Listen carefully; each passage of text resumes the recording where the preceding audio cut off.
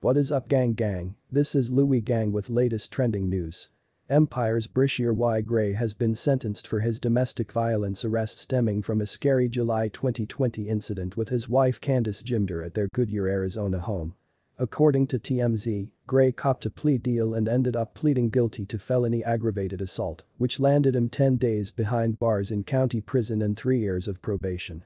As part of his plea deal, the 27-year-old will be enrolled in a domestic violence treatment program, not allowed to take any recreational drugs, possess firearms, or interact with anyone that has a criminal and pay back restitution.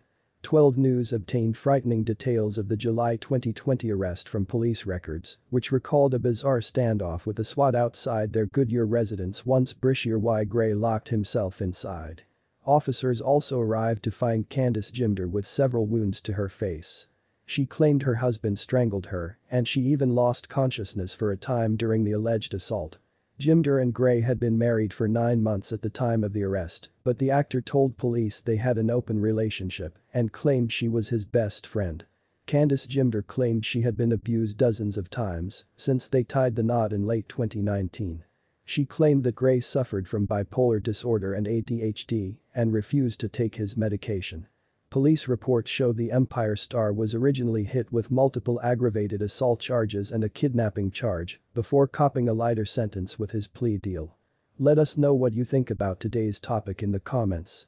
To get more content like this, hit that like button and subscribe to my channel. Thank you for watching.